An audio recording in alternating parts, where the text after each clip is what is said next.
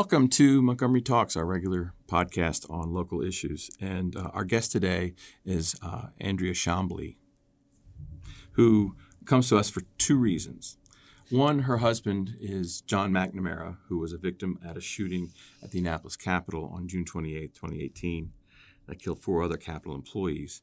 And two, Chambly has finished a book McNamara started, The Capital of Basketball. It chronicles D.C.'s rich history with the sport. Thank you, Andrea, for being with us today. Thank you for helping me tell John's story. Okay. So let's talk about the book. John first started researching it how long ago? Well, I think he was writing it in his head when he went to his first high school game when he was 14 years old. He talks a little bit about that in his foreword. He realized he was an arm's length away from future NBA players for just a few dollars.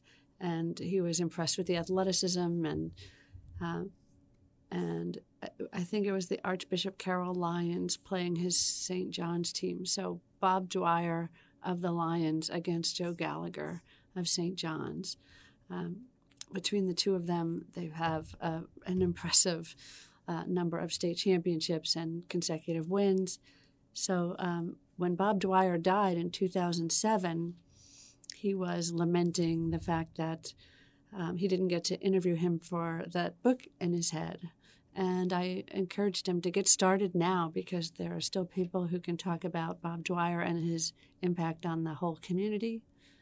And he should get started. So he started in 2007, and he was on the brink of finishing it when he died. Okay.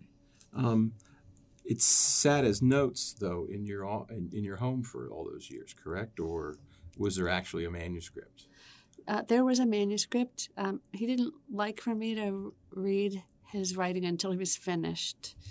And he was a paper and pen kind of guy. But he had started writing, and he had put his manuscript on computer files, on Word files, and he asked me to help him back them up.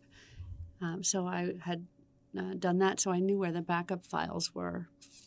And he had covered from the turn of the century to 1998. And he wanted to go all the way to 2000 when Coach Morgan Wooten of DeMatha was inducted into the Hall of Fame. So David Elfin, a local sports writer who's covered sports for 30 years, took the boxes home with him and finished the last 2 years, proofread the whole thing, and while he did that, I worked on the first chapter, which John had outlined and highlighted what he wanted to do, and I really just had to assemble that from his notes and then the quotes he wanted to use, and we put it together, the two of us. Wow. And when did you decide to complete it? Well, because he liked writing in solitude, I didn't usually go into his den at all when he was working every night after work. I did bring him dinner in his office, but I generally left him to write in there and respected his quiet.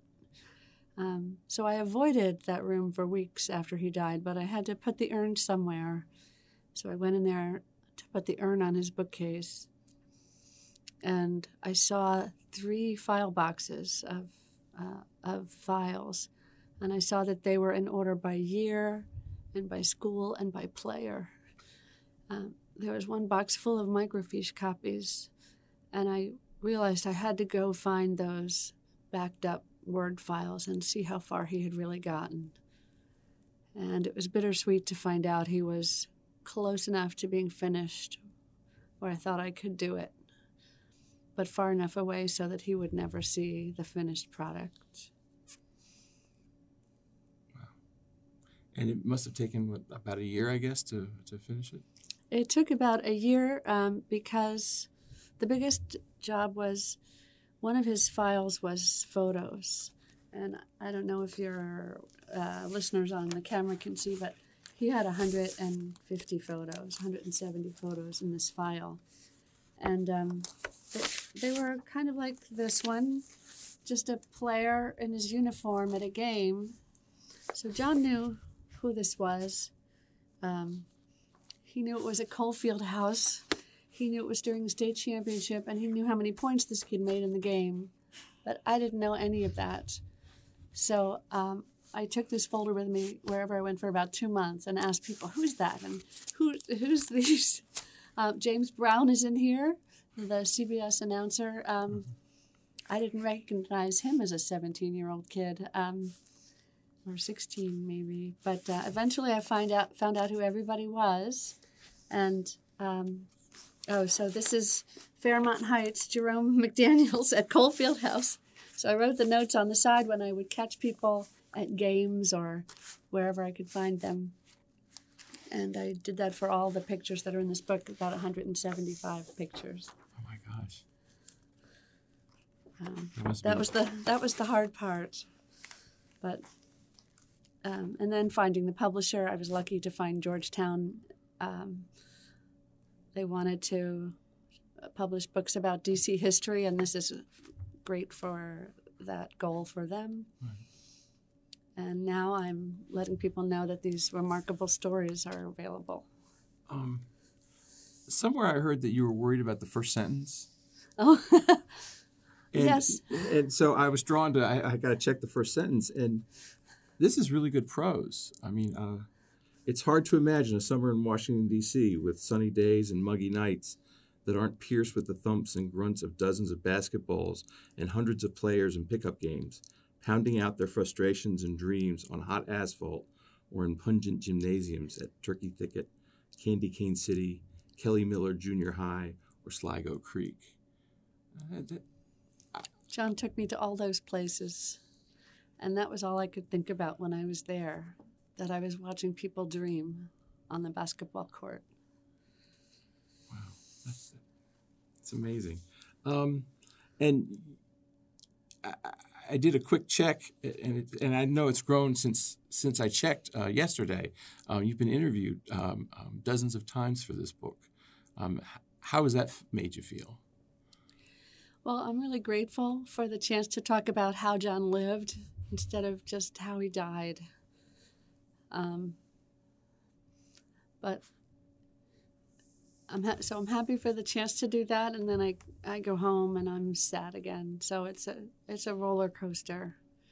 But overall, I'd say I'm grateful that I can talk about John's infectious passion for basketball. You had an event, I think it was this past Sunday, at Politics and Prose. Yes. It was a big turnout, and I read your book sold out. It doesn't usually happen at book signings, as from what I understand. With the few people I know have had them, it's like they're still coming home with boxes of books. Yes, we didn't have that problem. People who love John are coming out, and I hope people who look at the sentences in it are excited about reading it. Yes, I think there are algorithms that tell computers that tell people how many books to order, and an academic press with a local topic don't indicate a lot of sales. But this is so much more than a local topic. This book covers civil rights heroes and people who succeeded at business, people who are choir directors of the Harlem Boys Choir, people who tried out for baseball teams. The head of Chevy Chase Savings and Loan, B.F. Saul, is in here. So it's really a remarkable story of the history of an American city. Mm-hmm. What's your favorite anecdote from the book? Well, a lot of people know about Elgin Baylor, and what they don't know is that he played a game against a man with one arm in high school called Gary Mays, the one-armed bandit. Mm-hmm. And Gary Mays held him to 19 points and scored 12 points of his own. He tried out for the Brooklyn Dodgers, and he was voted by the other players as the best player at the tryouts, but they didn't draft him. And he never became the sports star that he was capable of being. I think he had a bittersweet response to that. On a happier note, there's a doctor from Howard University named E.B. Henderson who traveled to Springfield, Massachusetts to talk to Dr. Naismith about this game. Well, the game that he saw was a 9-man passing-only game. And at the same time, another man went up, Maurice Joyce, who was a circus performer who wanted to stay in shape in January and February. And between Maurice Joyce and E.B. Henderson, they turned it into a 5-man running game with the pugnacious defense you see in D.C. Then E.B. Henderson was so distressed at the segregation in the game that he was a prolific writer and civil rights activist. He wrote about 3,000 essays and letters to the editor and articles, and he ended up founding the NAACP. So he's a civil rights hero and a sports hero, and I don't think people know enough about him. So that's just a few that I have time for today, but there's a whole lot of remarkable people in this book. You and John both attended the University of Maryland. Yes. You grew up in Howard County? I did. The caliber of basketball isn't quite as demanding there as it is in the city and around. And the two of you lived in Silver Spring. Yes. You're both huge sports fans. You're a lawyer now, but you once were a journalist, correct? Yes, I covered high school sports for my county paper in Howard County, and I was interested in covering sports for Maryland, but the teams were very good, and I was just a freshman, and they weren't going to let me cover the teams. I did cover them for the yearbook that year, but I had my eye on law school all the time, and I wanted to be a lawyer from as long as I can remember. So we got married my second year in law school, and he put up with that last year of law school and the bar exam. I wanted to turn to, unfortunately, the sadder turn of why you're here. You've been, a man by the name of Jared Ramos has pled guilty to being the one who committed the killings. I don't know if there's any doubt that he did it, but it's on film. So. And the only thing left is he's pled not guilty by reason of insanity, and I guess there's a whole new proceeding that's going to start on that. Yes, we just got a date minutes before I came in here of March 9th. March 9th. That trial will start to determine whether he's criminally responsible for his actions. And he will have to make that decision, or a jury will make that decision, correct? Yes. Okay. Have you been through there throughout the entire proceedings? I've been to 2 proceedings. The latest one was a reading of the evidence against him in gruesome detail. It took about 90 minutes to read the evidence against him. It included a description of what is on video of how each person died. It was pretty awful to sit through. Mm-hmm. And I guess through your husband, you knew the other victims? No, I didn't. Like my husband and I, Annapolis isn't particularly affordable for journalists. And a lot of them lived outside of Annapolis, some toward Baltimore, some in our direction, and some toward the bridge, the Chesapeake Bay Bridge. So they didn't have many chances to socialize together. And since John covered sports, he was working on nights and weekends. And say the city editor would be covering meetings that go on usually during the day. So although they understood each other and they worked well together in the office, they didn't overlap as much as other coworkers might. Okay. What do you think should happen to Ramos?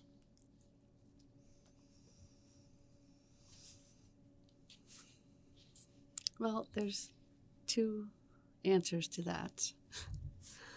One is I think I should pull his heart out with my bare hands and shove it down his throat.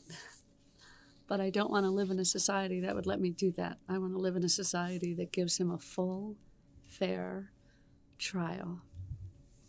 And I'm happy that that's what he's getting. Even with this delay, I want him to have a full, fair trial with a jury who could make a decision on his criminal responsibility.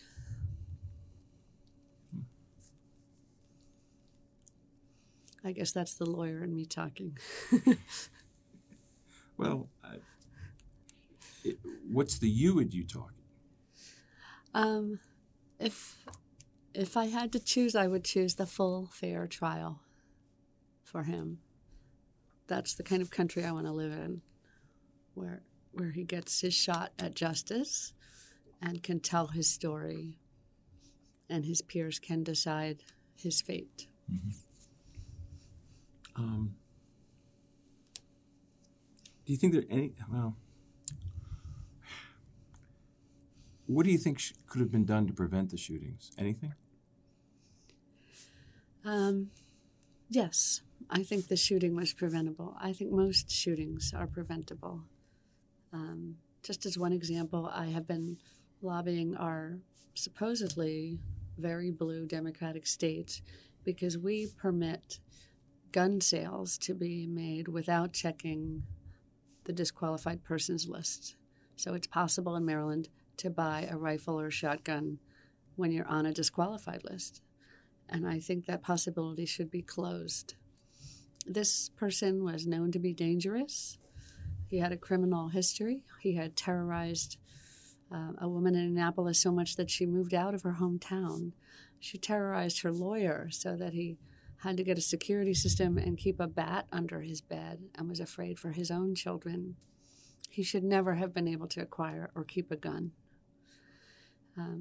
So we need to close the background check loophole so that everyone who sells a gun has to check the list that already exists. It's online. It's easy to check. And then there are other people whose lives are lost even more often than mass shootings. There's children who come across an unsecured gun, and that needs to stop. All guns should be secured so that children can't get them. And there's our veterans and other people who, in a moment of distress, commit suicide. They should not be able to have such unfettered access to guns. There was a police officer who committed suicide in Silver Spring just just a week or so ago. So I'd like to reduce these preventable deaths of children and veterans and first responders and prevent guns from getting in the hands of people who want to conduct mass shootings. Have you been approached by the folks who want to end gun violence to be a spokesperson or to at least testify? Well, a couple of days after John died, I got a call from Moms Demand Action who asked what they can do for me. They asked, what do I need? And I took them up on that. They were really gracious. I didn't know what I needed at that point, but they knew. There were a lot of survivors in that group. But as time went on, I knew what I needed was to do something. I'm committed to doing something. I'm committing to telling John's story, to letting people know about this loophole that you would never guess still exists, and letting them know that the politicians that are stopping us from making the changes need to change their mind or they need to change their job. I've also been approached by the people who disagree with me. They have my address. They posted it on their Facebook page, and within 3 hours, someone was trying to break into my house. They've put me on mailing lists for materials that mean I get pictures of men pointing guns in my direction in my mailbox. And I've had to fight to get my name off those lists. But I think if they expect me to back down, then they have another thing coming.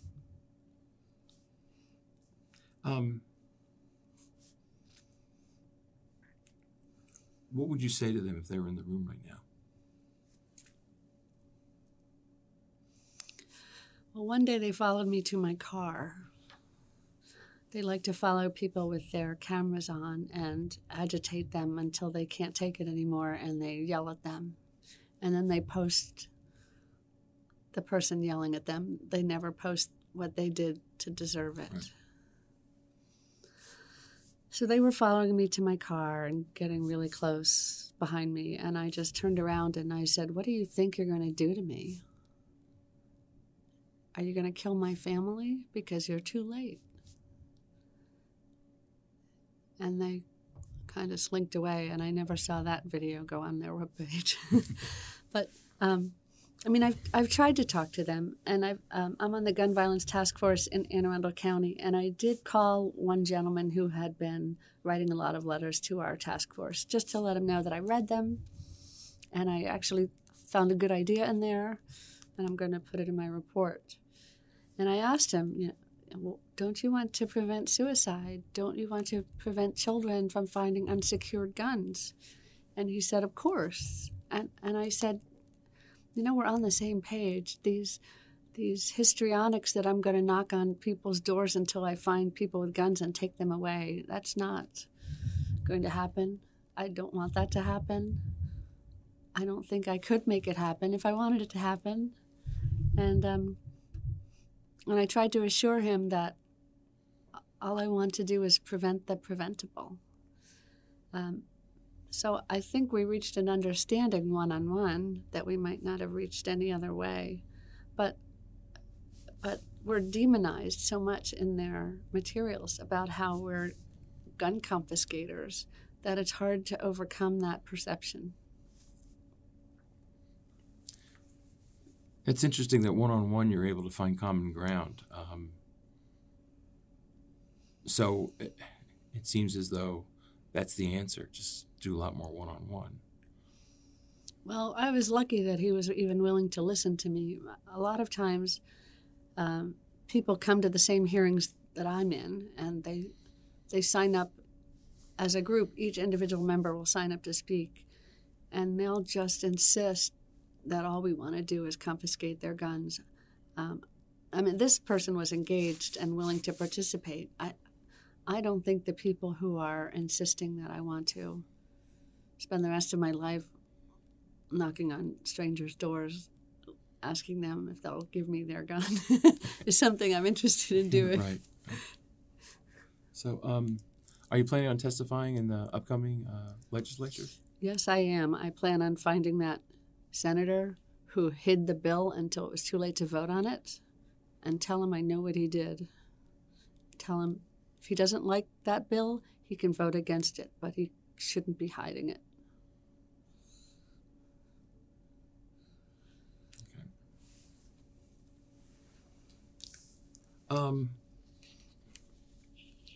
So what's next, though, for you? I mean, you've been through a lot. You've been through what a lot of people just wouldn't even be able to fathom, and yet you're still showing up. You're still selling your husband's book. You're still telling people about what a wonderful person he was. I want people to know what a devoted person he was. He would get up at 6:30 in the morning and scrape the ice off my car on his days off. He would lug home the 12-pack of Diet Snapple. I think it's the heaviest thing in the grocery store. He'd make my coffee, even though he never drank it. I always said I was behind in showing him all these similar gestures of kindness. And he said, don't worry about it.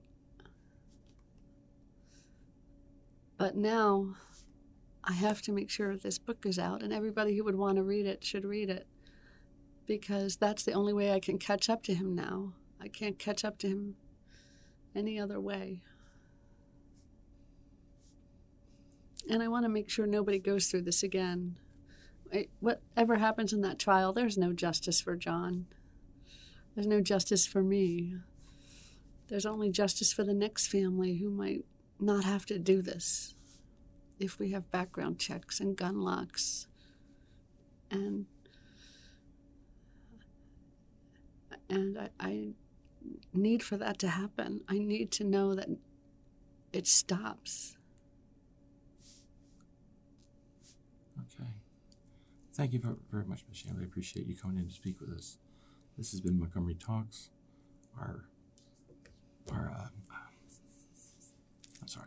Our engineer today was Carolyn Raskauskas. I'm Doug Tolman. Please join us next time.